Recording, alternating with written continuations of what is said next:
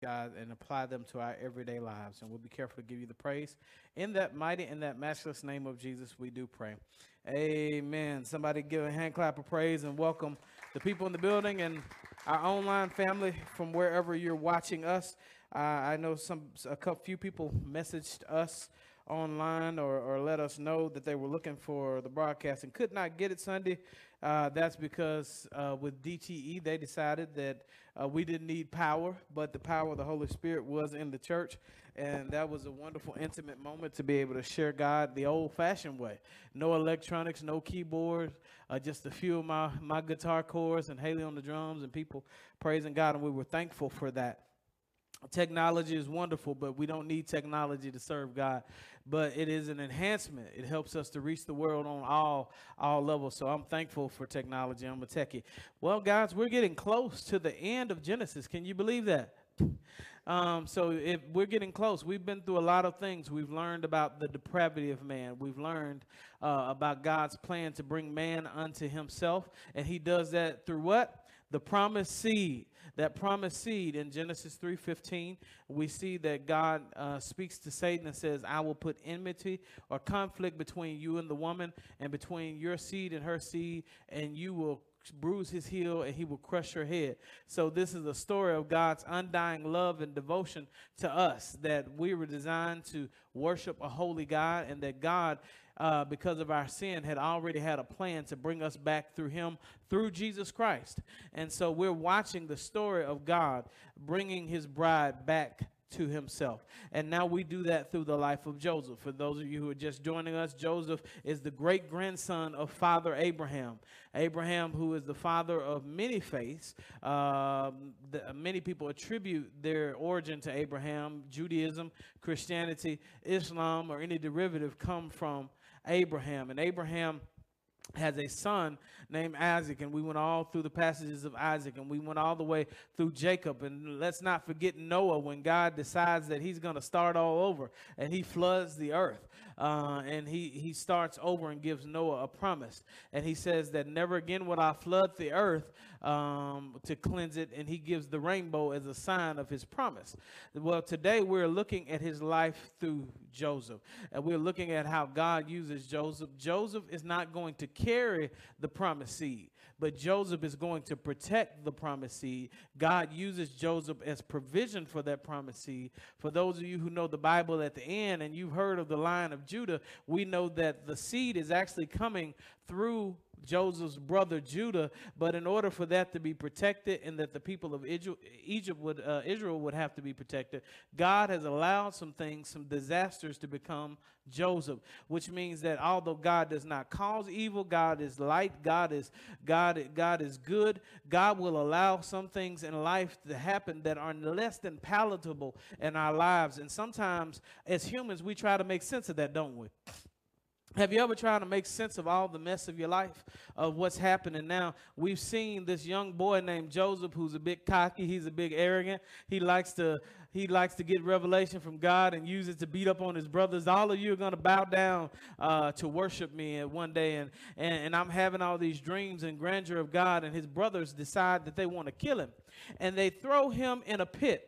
And overnight, Joseph goes from constructing a life that is absolutely immaculate and grand. Can you believe that? That Joseph is the second to the youngest, but he is overseeing his brothers who are actually older than he is. His life is set up for him.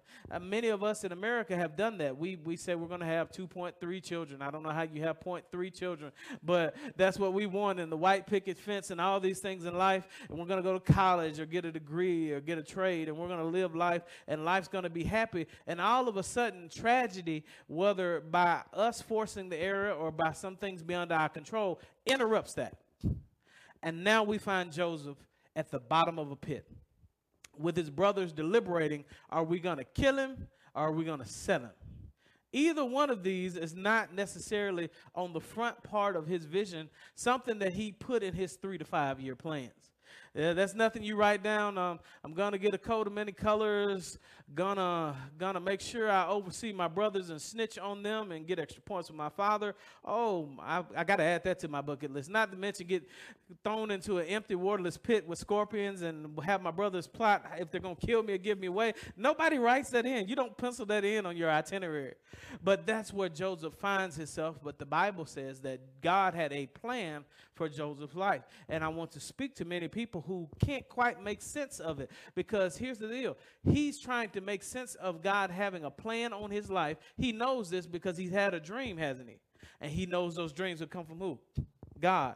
So now, God, you've given me a dream. You've shown me what my life should be like, but where I am right now is so vastly different from where you showed me I will be. And while I'm looking at where my life is now, I feel helpless.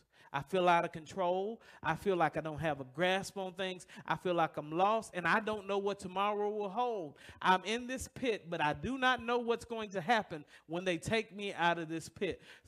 How is that relevant to us today? I'm in the middle of switching jobs, but I don't know where I'm going to be after I've gotten fired. I'm in the middle of a divorce, but I don't know how my life is going to work after this divorce. I'm in the middle of a sickness, and they say this is my last treatment of chemo, but I don't know what life looks out like dealing with that after. I'm a subject of abuse, but I don't know how to deal with that abuse on the other side of it. God promised me some things, but I don't know why life doesn't look like what he promised me. And so Joseph ends up going into Egypt. And we see God's plan because we read the book. We know the end of the story. We get to cheat. But I want you to put yourself in Joseph's perspective. Here he is coming into prison, and he's being sold into slavery to the person who is basically the head of the Secret Service. Potiphar is the captain of the guard. He is in charge of the security for Pharaoh. And so he's a high up official. And he doesn't just stay there for a second, but if you read through the book of Genesis and do the math, that when he comes there, he's about 17 years old. That's a very impressionable time to be in something that's so psychologically and mentally heavy on their life. But through that, he learns to work. And when he learns to work, God's hand is on his life. And the Bible says, like it did last week, that Joseph becomes so good that Potiphar doesn't even know what's in his bank account. The Bible says he didn't know anything except the food he ate. He gave everything. He entrusted those things to Joseph. And now we see Joseph dealing with the trauma of loss, the trauma of family struggles, because his father was bringing favoritism, which didn't start with his father. We remember that started 2 or 3 generations back, which lets us know that if you don't deal with certain things in certain generations, they will follow your family for years and years to come. Dysfunction doesn't just dissipate. You have to deal with it. Everybody say deal with it. They didn't deal with it, and we're looking at a very dysfunctional family. And they are dealing, and so we see Joseph as the product of that dysfunction. And now here it is that he's learning to do good things, and he's learning, like the scripture says, all things work to what? Gather for the good of those that love the Lord. Everything doesn't mean it's good. Everything in Joseph's life is not good. And that's something we have to learn in Christian living and Christendom. How many times have people been taught in Christendom to live in a fantasy land? And if I just pretend that it's not there, it'll go away. I remember when I was young, there was a lady named Scarlett O'Hara. I used to watch these old Civil War movies, and she was in one called Gone with the Wind, and they burned Georgia down, and they burned her house. And I'll never remember them telling their house is on fire, and she says, I choose not to think about that today. It doesn't matter if you don't choose to think about it, your house is still burning down. And so here Joseph is, and that's something we can learn as Christians, that we cannot escape reality through faith. Faith is not an anesthetic to escape reality, but our faith is something that helps us to navigate our life as we go through reality. Yea, though I not pretend that the valley is not there, but yea, though I walk through the valley of the shadow of death. Yea, that I go through this process and navigate life after I've lost my job, or I've caught a case and I've come out of jail, or I've done this, or I've done that, I've had all these bad things, and now I'm trying to navigate. He says, I won't fear, not because I'm going to pretend that these things aren't happening, but I won't fear because thou art what? With me. You're with me through it. And that's what faith does. It helps us to navigate the struggles of life while depending completely and totally on God. So he's navigating this thing, and he ends up being so successful that Potiphar's house is set on autopilot, and all of a sudden we see what we call Mrs. Robinson. If some of you may remember that movie, that old movie that came out, and this old woman comes out, and she's a beautiful woman because she's Potiphar's wife, and she pursues him end after end. And now we see he has to deal with another front. I've been rejected. I have family trauma. I'm in slavery. I'm bound. I'm lost in a place I'm not familiar with. All I want is love and acceptance, and I'm being rejected. And now the one person who wants to give it to me is off limits because she's somebody else's wife. And that's the thing. Sin is just our response to a legitimate need, but it's an illegitimate response. Many people who end up in sin aren't necessarily headed towards sin, but they have unfulfilled needs and desires, and the devil is quick to give them an alternative to fill that desire. An alternative to that love, an alternative that you're seeking, an alternative. I need the peace of God. Well, I give it to you. It's at the bottom of this Jim Beam. I give you this. I want to be loved. I was never loved by my mother and father, right? I'll give it to you. It's in the arms of somebody that doesn't belong in your arms. This is what Satan does, but we see Joseph actually does the right thing, and he might have had a bit of a struggle with it because we know Joseph is he's about 27, 28 years old, so he's a strong, strapping man, and the Bible says he's not just anybody. He's handsome in form, so he can get away from a woman if he wants to get away from her, can he? But somehow, Potiphar's wife is so close to him that she's able to grab his clothes.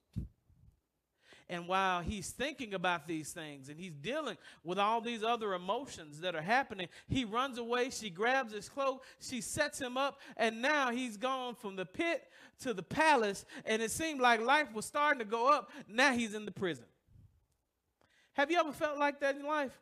Like you can't win for losing. Anybody ever felt like that? It seems like life was going good. I found myself in a bad spot. All of a sudden, life is on the rebound. I'm doing the right things. I'm checking the right boxes. And all of a sudden, I get punished for doing the right thing. And now it seems like I've gone from being my father over into the pit. Now I'm in the palace. Now I'm back down in the prison. That's a poor place to be. Most of us at that point would do what? Who would give up? Most of us would say, you know what? Maybe it's just not in the cards for me. Maybe I should just give up on life. I'm too old now. Joseph saying I'm 30 years old. I'm 30 years old because he's about 30 years old. He's about 28 at the time. I'm about 30 years old. Everybody in my life has already graduated. They got degrees already. They got their corporate job. They're way ahead of me. Maybe I should just give up. I'm in the prison. Maybe I should just stay in the prison and make the most of being a prisoner. This is the best life it's going to get for me. But no, what do we see in Genesis chapter 40, we see that when Joseph gets to the prison, at the end of there, what does it say? Let's look at Genesis chapter 38 to go into 40. Genesis chapter 38, verse 20. And let's start at Genesis chapter 38, verse 20, and we're going to go on, and then we'll go into 39, Genesis 39, verse 20. It says this: Joseph's master took him and put him in prison, the place where the king's prisoners were confined. But while Joseph was there in prison, the Lord was with him. He showed him kindness. You can read with me, and granted him favor in the eyes of the prison warden. So the warden put Joseph in charge of all those things held in prison, and he was made responsible for all that was done there. The warden paid no attention to anything under Joseph's care because the Lord was with Joseph and gave him success in whatever he did. Life is 10% of what happens to you. It is 90% of how you respond. I'll say that again. Life is 10% of what happens to you. It is 90% of how you respond. Well, prove it in the Bible. I will, because Paul says no temptation has overcome you, but such is common to man. You know what that means? While you're in a pity party about your life, nothing has happened to you in your life that hasn't happened to somebody else at some point in time. Well, my husband or my wife left me. You're not the first one. I lost a child too early and unexpectedly. You're not the first one. I'm sorry. I lost a job and it was on false pretenses. You're not the first one. I got locked up and I was innocent. You're not the first one. I got an unfair diagnosis from the doctor, and now I don't know if I'm going to live or die. You're not the first one. Life is only 10% of what happens to you. It's 90% of how you respond. And we see this in Joseph. Why does the story for Joseph seem, when he gets into the prison, similar to what it was when he was in Potiphar's house? You notice the Bible says Potiphar didn't worry about anything because God was with him. Might I submit to you, it's not your situation, but it is your character and the proximity that you are to God in the moment in which you're in your situation. Whether you are high or you are low, you're still the same person. Whether you are high or low, he is still the same God. Whether you have $1 million or you don't have a dollar to your name, God is still God. He is immutable. That is a theological term. You hear it like in Malachi, behold, I am the Lord, I change not, which means that your situation may be bad, but God is still good. So God can cause you to thrive in even the toughest of situations. If you don't believe me, ask the widow.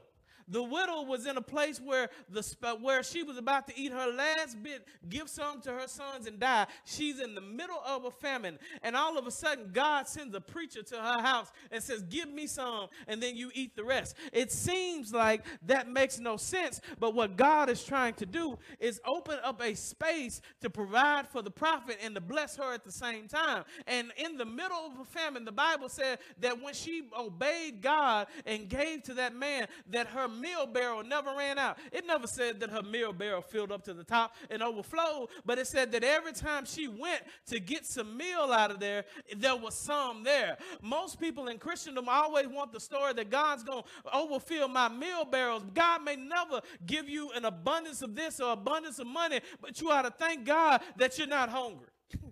You ought to thank God that every time your belly has not been rumbling, God has filled it. You ought to thank God that at this point in time, he has protected you. And God, I may not have everything I wanted, but every time I've reached down in faith, you have provided for me. Every time I found myself in a conundrum of life and I did not have the answers of life, you have helped me to navigate these unsure roads. Every time when I didn't know how to get there, you have placed people in my life that will give me a light and lead me the way. The Lord is my light and my salvation. Whom shall I fear? You are my guiding light. So we see the Bible says consistently, every time we look in Joseph's story, it said the hand of God was what? With Joseph. I love 401ks and IRAs and investments, but the only thing I covet is the hand of God on my life. Because God can give me stuff that money cannot buy. Money can buy you a house, but it can't make you a home. Money can buy you Egyptian tweed sheets, and they sleep very good. 500 count fabric, and you can sleep on silky sheets. But if you don't have peace, you can't sleep at night.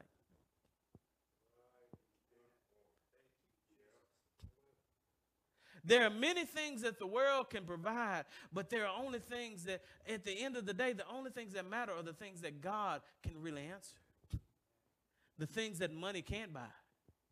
Peace of mind.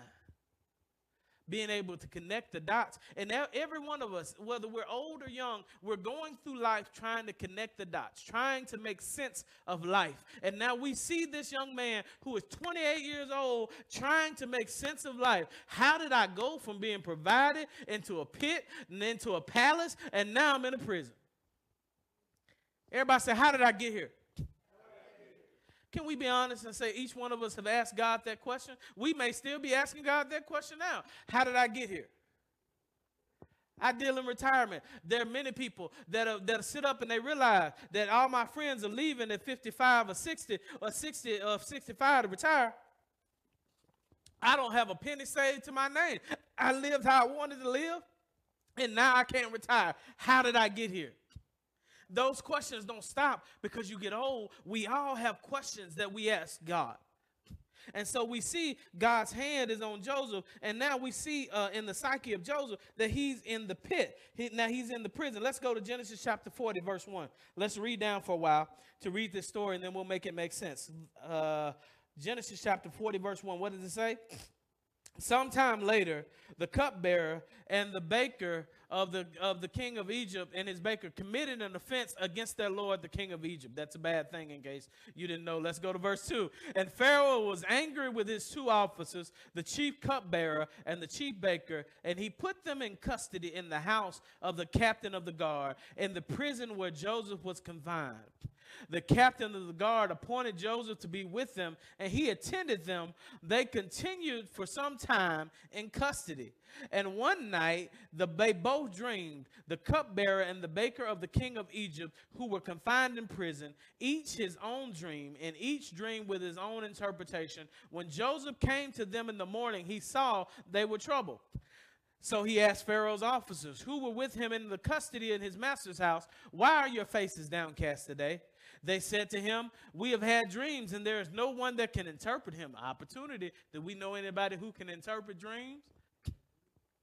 And Joseph said to them, do not interpretations belong to God? Please tell them to me. Now, there's a couple of questions here we need to stop at. And it says, Joseph serves Potiphar for about 11 years. He's thrown into prison. That's the first question. At about 27, 28 years old. But he says that the Lord was with him. And then we need to learn this in the church, because in the church, a lot of times we have prophets and master prophets, everybody popping up that they got a gift and you need them to help you. But where does Joseph say his interpretation came from? God. That the gift he had wasn't to make him great, but the gift that he was able to get, he was only able to have it because of who? God. He notices that it's only God that gives interpretation. So we see here at the age of 28, we see a maturation process, don't we? That Jacob still, although he's in the prison, life is unfair, he's still devoted to who? God. He says, God, interpretations belong to who? God. So then he says, please tell them to who? Me. Interpretations belong to God. So if you tell me what you're going through, I'm going to trust God to help me intercede in your life. Why do we need other people? Because there are words, the Bible talks about words of wisdom and words of knowledge and words of prophecy, that sometimes God will use other people to speak into your life, not for their gratification, but that you can find life and that you can find direction. The Bible says, seek of all the gifts prophecy. What is prophecy in New Testament times? It's preaching. That's why we need preaching. That's why we need church, because everybody that comes into this church on Sunday morning comes with different issues, comes with different things, and the power of the Holy Spirit has the ability to take one text and speak to hundreds of people at the same time regarding what's going on in their life. That's why we need each other. Life is not being meant to be lived on an island, but we're able to live among the fellowship of the saints, hoping that God can use somebody to bless us and use us to bless somebody what? Else. So they tell him his dreams. Let's go to verse 9. Let's read that. So the chief cupbearer told his dream to Joseph and said to him, you can read when you catch up. In my dream, there was a vine before me, and the vine there were 3 branches, and as soon as it budded, its blossoms shot forth, and the clusters ripened into grapes. Pharaoh's cup was in my hand. He's the wine bearer. That makes sense. And it took grapes and pressed them and into the Pharaoh's cup and placed them in the Pharaoh's hand. And then Joseph said to him, this is the interpretation. The 3 branches are 3 days. And 3 days Pharaoh will lift up your head. That is a term of endearment. It is an idiom in the Hebrew culture, which means that things are about to start looking up for you. That's what that means. And restore you to your office. And you shall place Pharaoh's cup in his hand as formerly when you were his cupbearer. Only remember me when it is well with you. Please do me the kindness to mention me to Pharaoh, so to get me out of this house. For I was indeed stolen out of the land of the Hebrews, and here also I have done nothing that they should put me into the pit. But he's in prison. But he mentions the pit. What does that mean? He hasn't quite got over his first trauma. He's been from the pit to the palace. Now he's in the prison, but psychologically, he's still in the pit. How many people are 50 and 60 years old acting like children because they still stuck in the trauma of father wounds or all sorts of things? You couldn't get past the trauma. He's God. Isn't that amazing that people look for perfect people in the church, but God is using Joseph and he's still broken? It amazes me how we get in the church and we think that because God gives somebody a gift, I have the gift to speak or to preach, that I'm a perfect person. Don't you look at me as a perfect person. You're going to be highly disappointed. I'm just an empty vessel that's willing and God is using. But guess what? I have issues just like you do. That's why Paul doesn't say, follow me because I'm perfect. He says, follow me as I follow Christ. In other words, I'm following too. That's encouragement. Why? Because if you're broken, that means God can still use you. If you got some mistakes in your life and you still haven't got it all quite together, get some healing, get some prayer, get some devotion, and need be, get some counseling. But don't stop letting God use you because you've been through trauma. But you don't know what I've been through in my life. It doesn't matter. Nothing has overcome you, such as common to man. Somebody has been through it, but God wants to use you. He will use perfect people, but there are none. There's not one righteous. No, not one.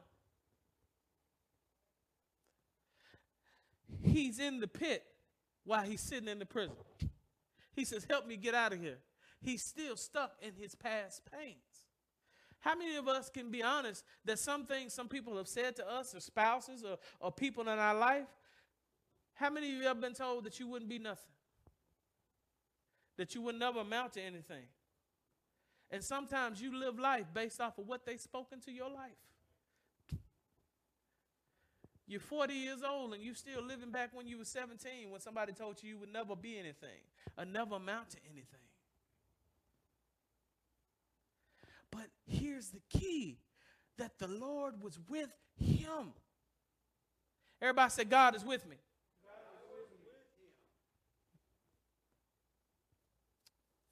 I was speaking and ministering to a friend today, and as I was speaking, God told me to tell him this: God has always provided for me, and he always will.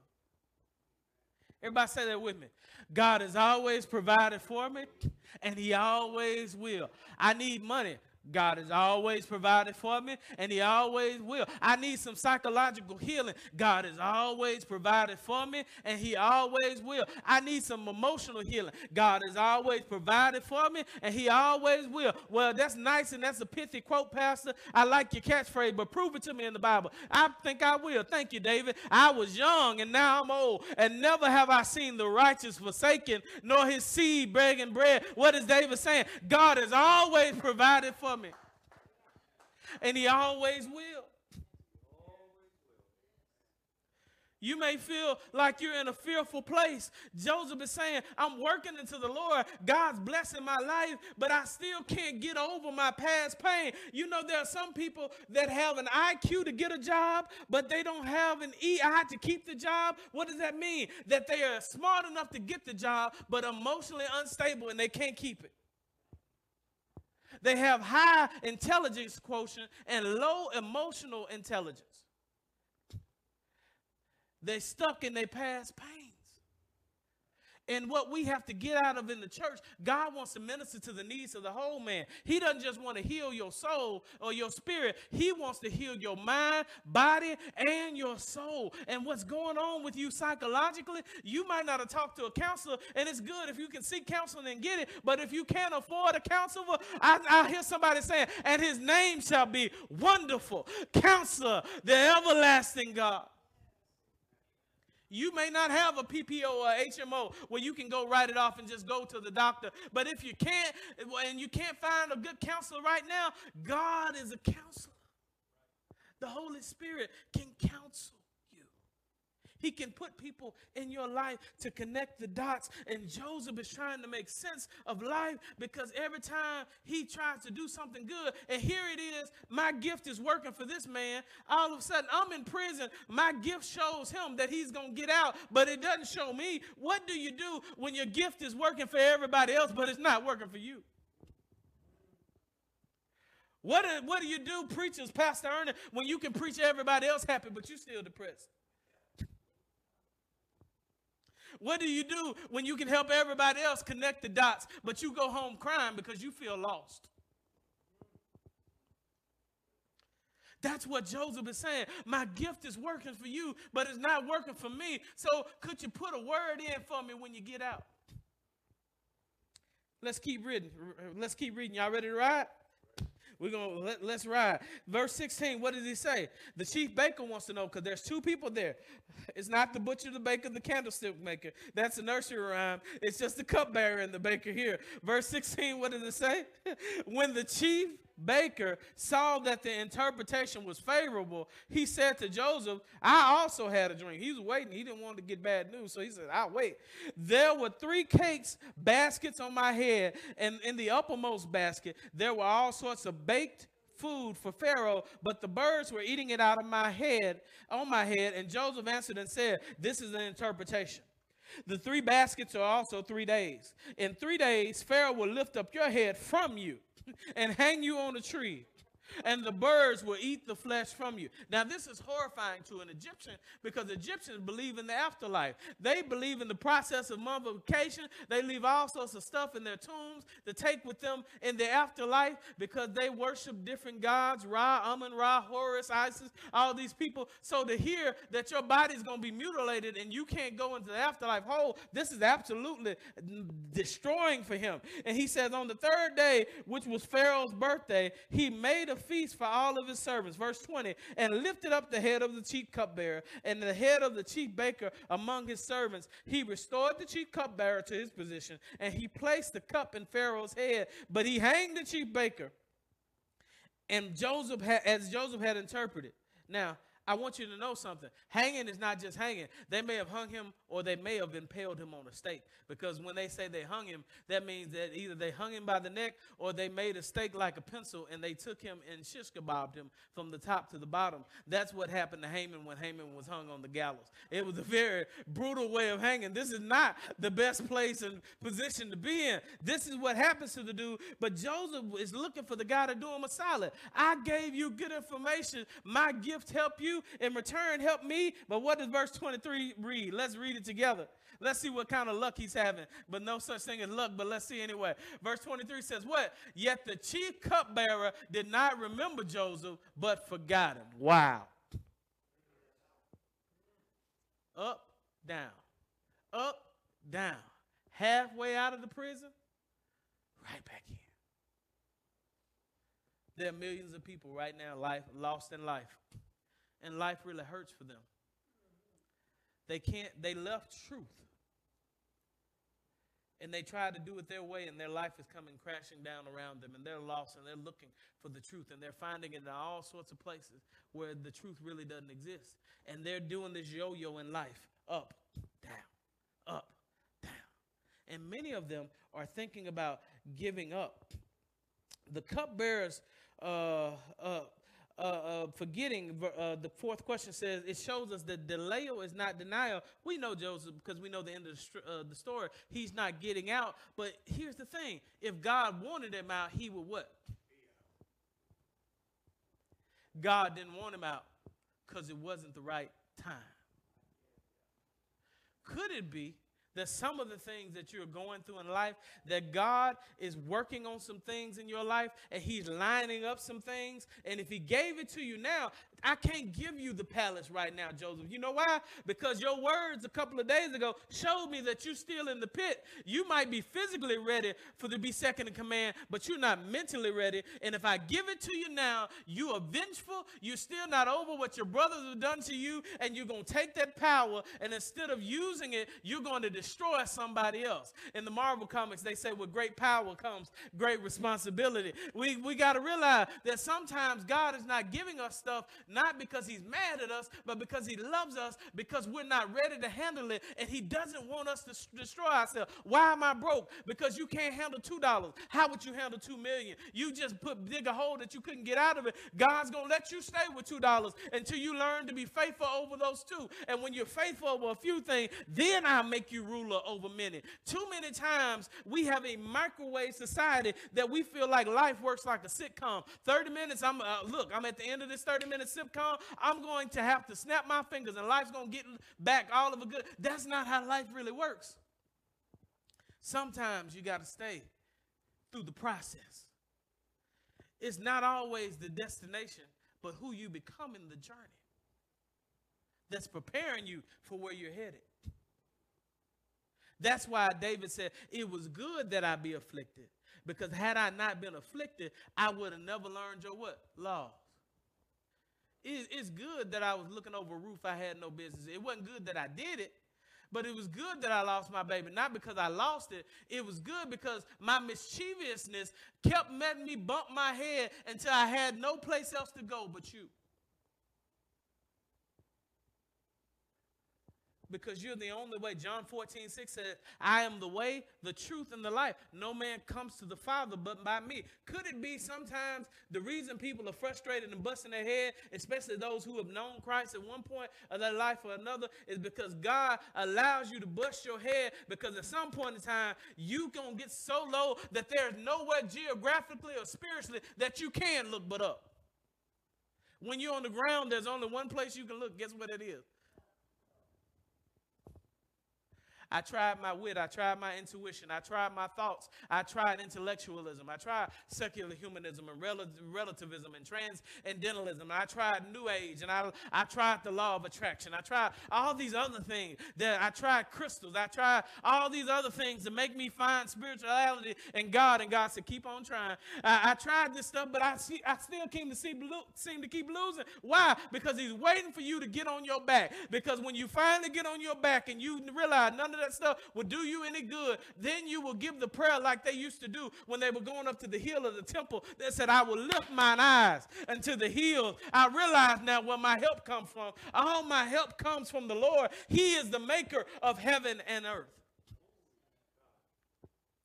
He's in a low place. His gift is helping other people, but it won't help him. Wow. Let's go on, because I want to get deep into chapter 41. He's in a low place. Anybody ever been in a place like Joseph? Many of us are in a place like Joseph right now. The Bible is awesome, guys. Let's read chapter 41, starting at verse 1. We're doing 2 chapters tonight. Ready? Let's read. We're going to ride. Verse 1. After 2 whole years, Pharaoh dreamed that he was standing by the Nile. Wait a minute. Not only did the cupbearer leave him in prison, but he left him there for 2 years. He's in his 30s now. His situation didn't get better overnight. So if he's not in the palace, he's still in prison.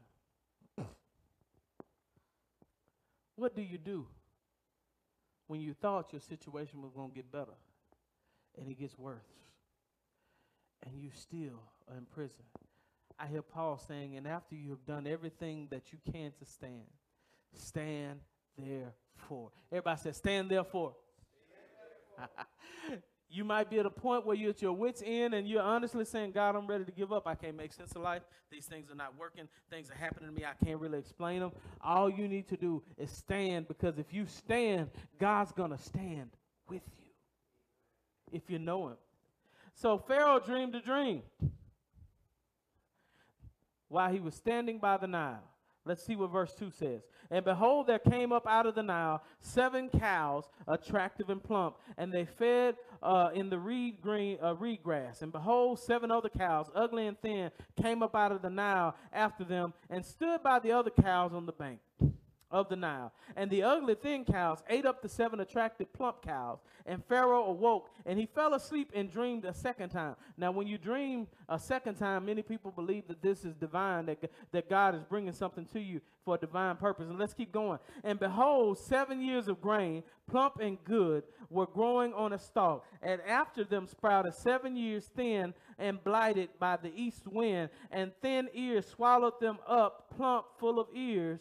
And Pharaoh awoke, and behold, it was a dream. So in the morning, his spirit was troubled. He sent and called for all the magicians of Egypt and all its wise men. Pharaoh told them his dreams, but there was none who could interpret it by Pharaoh. Now I'm going to give you a quick background because I don't want to get into Egyptian mythology, but what you have to know is that they believe that Pharaoh is a deity, that he is a son of Ra. He is the sun and the moon. Pharaoh is the sun and the moon, and he's the grandson of Horus, and all these other things that are coming. And Isis is Horus's mother. He's the son of Horus. Isis is his mother, and that she's depicted by cattle. So this has a religious significance to Pharaoh.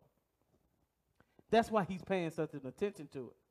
It's a horrifying dream to him. So if you want to get into that, this is Bible study. You can go look up Egyptian mythology and all that stuff. But right now we're going to do Bible. I just want to tell you why is this so impactful to him. This dream is what I'm trying to say will make him pay attention. So verse 9. Then the chief cupbearer of Pharaoh said, I remember my offenses today. In other words, you know what? I was supposed to do something and I forgot. He's just like your cousin that owes you money. He remembers a few years later.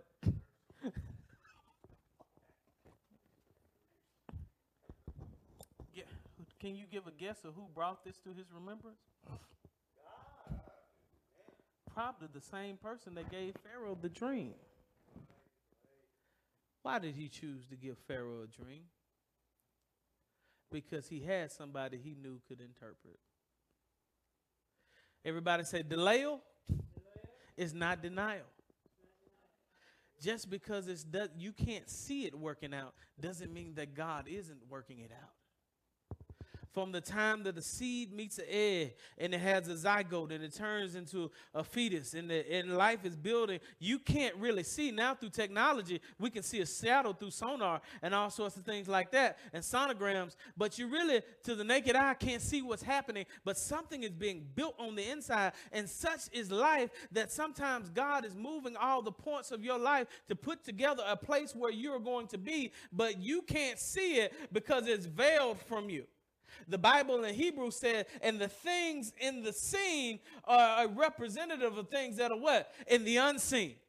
That what's happening on the outside that you can see is a product of what God is working in the spirit and the unseen. Thank God that he's working for me in unseen realms. Thank God that he's moving in the spirit in ways that I cannot comprehend and my intellect can't happen. Thank God that when my mind can't create opportunity, God's been working on opportunities. Guess what? I was born March 9th, 1981. This pulpit, this church has been here since 1965. Do you not know that this pulpit's been waiting on me for 38 years till I got here? I wasn't ready for it, but God was working it out behind the scenes. How do you know? Before I formed you in the belly, I knew you and I appointed you to be a prophet to the nation. I went through 38, 39 years of not knowing that I would be here. And all of a sudden, one day God moves and makes some things switch. And other people might say, this is hurtful, this is painful. I wish we could get a pastor that can say it. But God is saying, I just got a placeholder here for right now. This is what I have for now. And now that the time is ready and he's ready for it and it's ready for him, now I'm going to work some things out. Why are you telling me that? Because where you are is not where you'll stay. Just be patient and know that God is working some things out behind the scenes. That's where faith comes from. The old saints used to say, you got to trust God when you can't trace him. You might not be able to see him working, but he is working. And one day I can't live forever. This pulpit isn't just for me. It's for somebody else who might come after me. Some little child that I may preach to or pastor to. My season is but a short. The Bible says that the days of a man are few and full of trouble. Man that is born of a woman is a few days and full of trouble. I'm living in the relevance in the life that he's given me to live, and you are. But remember that God is not just using other people's life to bless yours, but he's using your life to bless others and make the way for other people. I am standing on the shoulders of people who put these bricks together, who put that parsonage over there together, who paved the parking lot. And one day somebody else will be going into the digital world from all the cameras that we put in and all the other things. Each one of us lives where God has placed us because we are not living for ourselves. We are living to be in the purpose and the plan of God for those who will come behind us. We're just living, trying to accomplish what he wants to accomplish through us. We won't get so haughty and proud of ourselves then when we can sing that old song, I'm a pilgrim and a stranger, traveling through this borrowed land. This is not the place that we stay. But if we learn to seek God, God will make relevance out of our lives. That's the problem. We have a generation of people trying to seek relevance out of their life. You know what? Without Tim Cook, this has no relevance. One day a man had an imagination to say, I want a phone that everybody can touch just like Star Trek and talk. And out of the iPhone came the iPad. This came from somebody's dream and somebody's relevance. But if you want to know the purpose of a thing, go back to the person that made it. We have a generation of my generation of millennials and Gen Zers coming behind us that have left the church and left God, and they've left the manufacturer, and they're trying to figure out how to use their life, and they can't even contact the person to get the real instructions. Where are the instructions? Thy word is a lamp unto my feet. Thy word is a light unto my path. If you want to know what truth is, Jesus said, lead them in the truth. Your word is truth. If you want to know truth, look no further than the 66 books that are placed into the Bible. He's revealed his word and his truth is there. And I don't care how far you go in life, how enlightened you can be, how much you seek nirvana, or whatever you seek, all roads to truth will lead to Jesus. Not all roads lead to God. They don't. It's nice to say that, and it's good to be colloquial and community-wise to make people feel good and buzzed, but not all roads lead to God. Jesus made a clear, distinct road. He says, narrow is the road that leads to God, to heaven, and few there be that find it. Broad is the road that leads the other way, and many there be that find it. If you look around and you got a bunch of people around you, chances are you headed on the wrong road. Following the crowd is not always the best to be. Let's keep going. I'm out of time. Y'all tired of me? Let's go ahead and finish up so we can get out. I want to be respectful. Miss Pat been out her. She said, I want to make up for 6 weeks. I'm sorry. I'm not going to preach for 6 weeks or teach for 6 weeks tonight. But I give you what we can. I give you what we can. Let's keep going. He's given these interpretations. Let's see what happens because we want to get through this. Verse 9, the chief cupbearer is telling him about this. He says, verse 10 says what? You can read it with me. When Pharaoh was angry with his servants and put me and the chief baker in custody in the house of the captain of the guard, we dreamed on the same night, he and I, each having the dream with his own interpretation. A young Hebrew was there with us, a servant of the captain of the guard. When we told him he interpreted our dreams to us, giving an interpretation to each man according to his dream. And as he interpreted to us, so it came about. I was restored to my office and the baker was hanged. Then Pharaoh sent and called Joseph, and they quickly brought him out of the pit, out of that prison. Hallelujah. And when he had shaved himself and changed his clothes, he came before Pharaoh. Sometimes when God's getting ready to do something new for you, you can't go before him looking the same old way.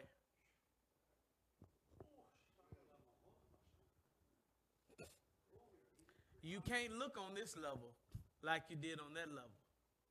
Because everybody looks like you at this level, but for where God may be trying to take you, you got to have a distinct look about yourself.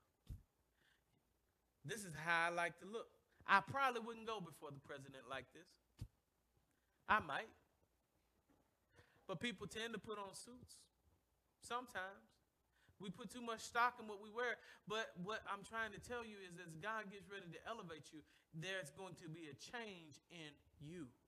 Not just your physical appearance, but your emotional appearance. You got to start dressing yourself up. Go get some counseling. Go get some prayer. Go get some discipleship partners to speak into your life. Because you can't go into the dysfunctions that you were dealing with, you can't take with you to the next level. And you're going to keep repeating this level until you deal with those things. So let's keep going. Let's keep going. Then Pharaoh sent and called Joseph, and they brought him and put clothes on him. Verse 15. And Pharaoh said to Joseph, I have a dream, and there is no one who can interpret it. I've heard it said that when you hear a dream, you can interpret it. Joseph answered Pharaoh, it is not me. God will give Pharaoh a favorable answer. Now, this is a dangerous answer to give to Pharaoh. You know why? Because in Pharaoh's mind, he's God. They have to declare that Pharaoh is the sun and the moon. So what he's literally saying is, you finite. Yeah, you had the power to kill me, but I know somebody more powerful than you. In that statement, that's a bold statement he's making. Oh, I'm looking for bold Christians that will stand up and make bold statements in this day when Christianity is not popular anymore. Oh, thank you, Jesus. And he says, it's not mine. God will give Pharaoh a favorable answer. Then Pharaoh said to Joseph, behold, in my dream, I was standing on the banks of the Nile. And he gives him the dream. So I'm going to go down for sake of time because we just read what the dream was. Let's go to the bottom of verse 21 and start at 22. Then I awoke. I saw in my dream 7 ears growing, one stalk full and good, 7 ears withered, thin, and blighted by the east wind, spouted after them. And the thin ears swallowed up the 7 good ears, and I told it to the magicians, but there was no one who could explain it to me. Then Joseph said to Pharaoh, the dreams of Pharaoh are one. God has revealed to Pharaoh what he is about to do. Verse 26, read it with me. The 7 good cows are 7 years, and the 7 good ears are 7 years. The dreams are one.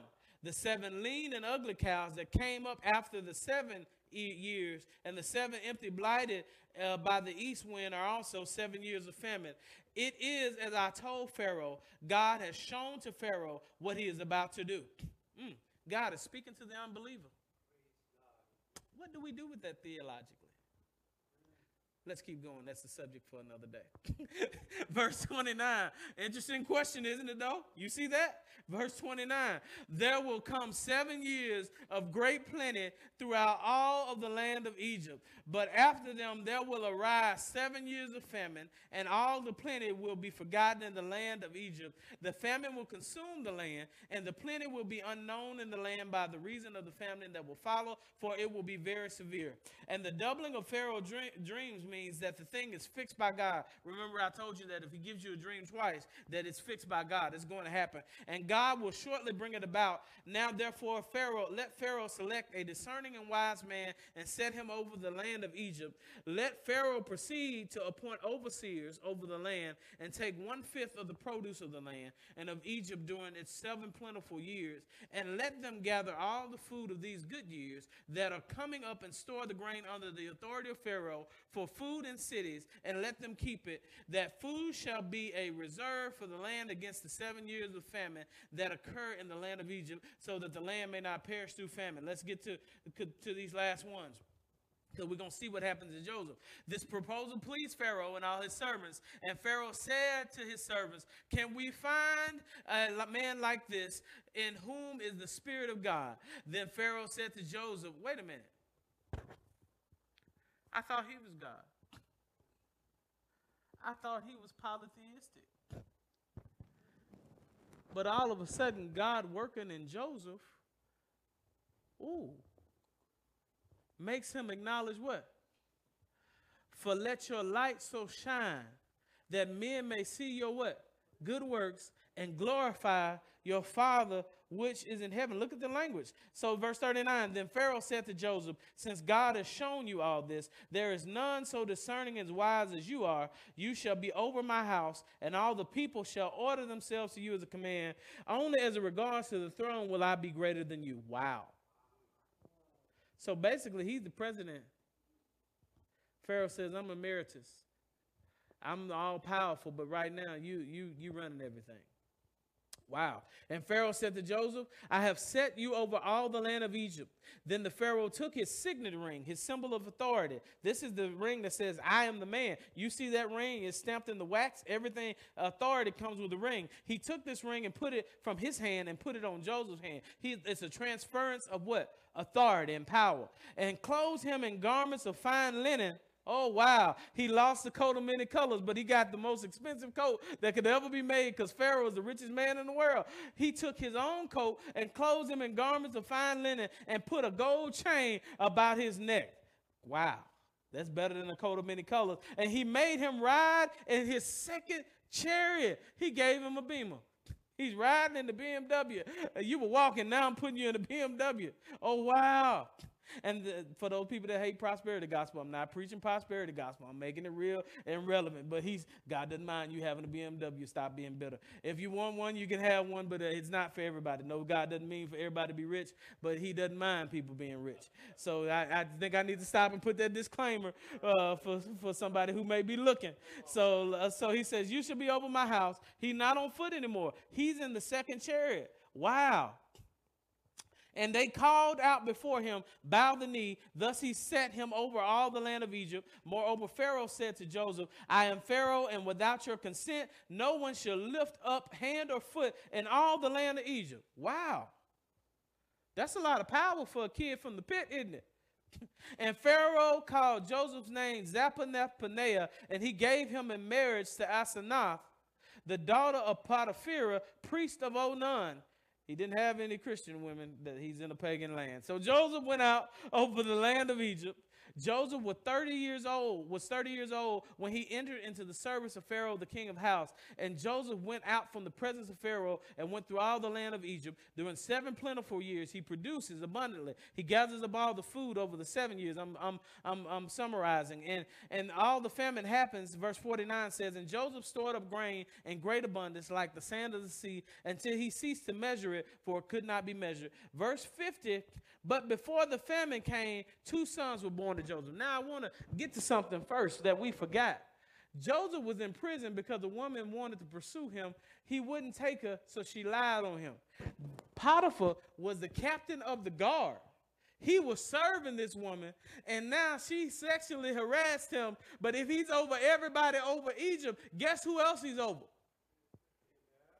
Can you imagine what it's like in the walls of Potiphar's house? When this person you lied on and said tried to rape you, and you were really trying to rape him, now he's back and he's in a position of power. Can you imagine the fear that's in his mind? I wonder what he's about to do to me. I wonder, is he going to settle the score? Wow. Potiphar saying, I put him in prison. Uh-oh. You know, Joseph, I always liked you, boy. I knew it was something that was good about you. Please don't kill me. That's what they're thinking. And so I want you to stop here, and this is where we're going to stop, is where he named his sons. Verse 50, let's read this because it's powerful, and we're going to read this last one and go home. Verse 50 says what? Before the year of famine came, 2 sons were born to Joseph. Asenath, the daughter of Potiphera, priest of On, before them to him. Joseph called the name of the first one Manasseh. So he said, God has made me forget all my hardship and all my father's house, which means Manasseh means causing to forget. He has caused me to forget. The name of the second one he called Ephraim, for he said, God has made me fruitful in the land of my affliction. Christianity is not escapism. Let's stop looking for ways to escape trial. As we go into a postmodern society where the world is not really in favor of Christians, let's stop seeking for the sweet by and by and learn to watch God bless us in the nasty now and now. We see from where his sons are named what his mentality is now. He names them and says, God has caused me to forget. He's given me something. Well, if he's saying that affliction, he remembers that his affliction is there. What is he saying? God has caused me to get over my pain and my trauma. I still remember what happened. But God has made it all right. Why? Because he's made me fruitful even in the land of my affliction. You might be in a low place right now, but don't fall, be fruitful. You might not be at the place in life where you thought you would be, but don't use that as an excuse to sulk and sour and be bitter about life. Let God make you fruitful. Bloom where you're planted. When he talks in Jeremiah, he tells them that you're not going to get out of captivity. 7 years you're going to be here, but live and have kids. Marry and have a good time. I know the plans I have for you. Learn to bloom where you're planted. You're going to die here in captivity, but make the most of it. You may be near retirement. You may not. If you knew what you knew now, you'd probably be a millionaire, but you might not be a millionaire before you die. But that don't mean you can't enjoy life. He's given us all things to richly enjoy. John 10:10, the thief comes to steal, kill, and destroy. But I come that you what? Have life and have it to the fullest. Not just in these four walls, but outside of the four walls. As we get ready to leave, the 7 years of plenty occurred in the land of Egypt, came to an end, and the 7 years of famine became to come. And Joseph had said there was famine in all the lands, but in all the land of Egypt there was bread. Oh, wow. God used him to bless it. He didn't stop the famine, but he put bread for the provision in the famine. He may not stop all the storms of your life, but he'll give you provision to make it through those things. He'll give you peace of mind. Your marriage might be gone, or the relationships, your friend might be gone and broken. Those things may never come back, but he can still give you peace in the midst of those things. When all the land of Egypt was famished, the people cried to Pharaoh for bread. Pharaoh said to all the Egyptians, go to Joseph. What he says you do. So when the famine had spread all over the land, Joseph opened all the storehouses and sold to the Egyptians for a severe famine within the land of Egypt. Moreover, all the earth came to Egypt to Joseph to buy the grain. That's foreshadowing, because the famine was severe over all the earth. So if famine is severe over all the earth, that means his father and his brothers are starving too. You mean all this pain I've gone through in my life was just so God could position me to bless somebody else? You mean all the hell that I've been through in my life could be just that when God elevates me to ministry, I could reach people who've been through what I've been through, because I can speak to them on a level that other people can't speak to them. Victor, you've done some things I haven't done. Not many, but some. There are some people you can speak to that I can't. Don't waste that pain. You've been through some things that I haven't been through. God's ready to develop you and speak to people who look, think, and act just like you. Don't cut your hair, keep it. Don't remove your tats, keep them. Because he'll send you out to people who look just like you. The mistakes you made. Now, I just made a religious person mad. I don't care. That's your personal preference. I like his hair. We got to stop doing it in church. We got to stop putting our cultural preferences on people. Not your business how somebody else wear their hair. Yeah. Yeah. And that's a lot of times why people leave church, because they walk into people trying to make people look like them. God's trying to make people look like him. He didn't make man in your image. He made him in his. Oh, Jesus.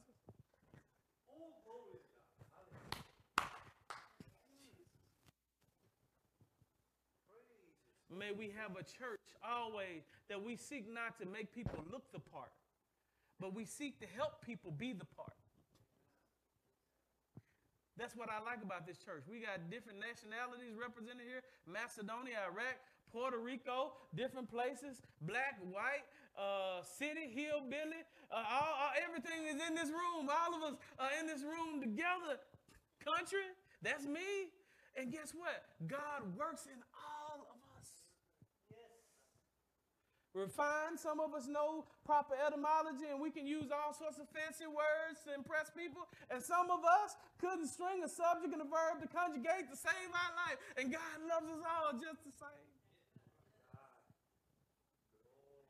And he can use all of you and bless you. He's uniquely designed you and strategically placed you. Thank you, Holy Spirit. I'm done. He strategically placed you where he's placed you because he's got somebody that he needs you uniquely to reach. All this he's done to Joseph and allowed Joseph to have because he wanted Joseph in a place to reach somebody that somebody else couldn't reach. Everything you've been through in your life is not because of the mistakes you made. You know why it is? Because there's some people that you need to reach that nobody else can. And he strategically placed you in those places. The mistakes you made, he knew you would make them. Why didn't he stop me from making them? Because you can use those mistakes to bless somebody else when he gets you where you need to be. It might not be tomorrow.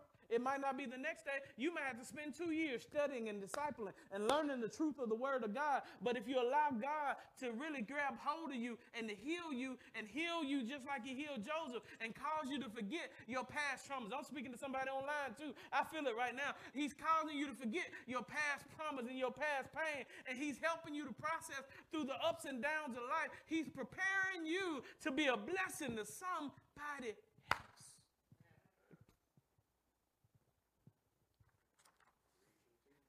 I'd be a liar if I didn't say I wish I had some mulligans and do-overs in life. But since I can't have them, I'll take every mistake I made and use it to bless somebody else. I'll take every hardship I have and help somebody else.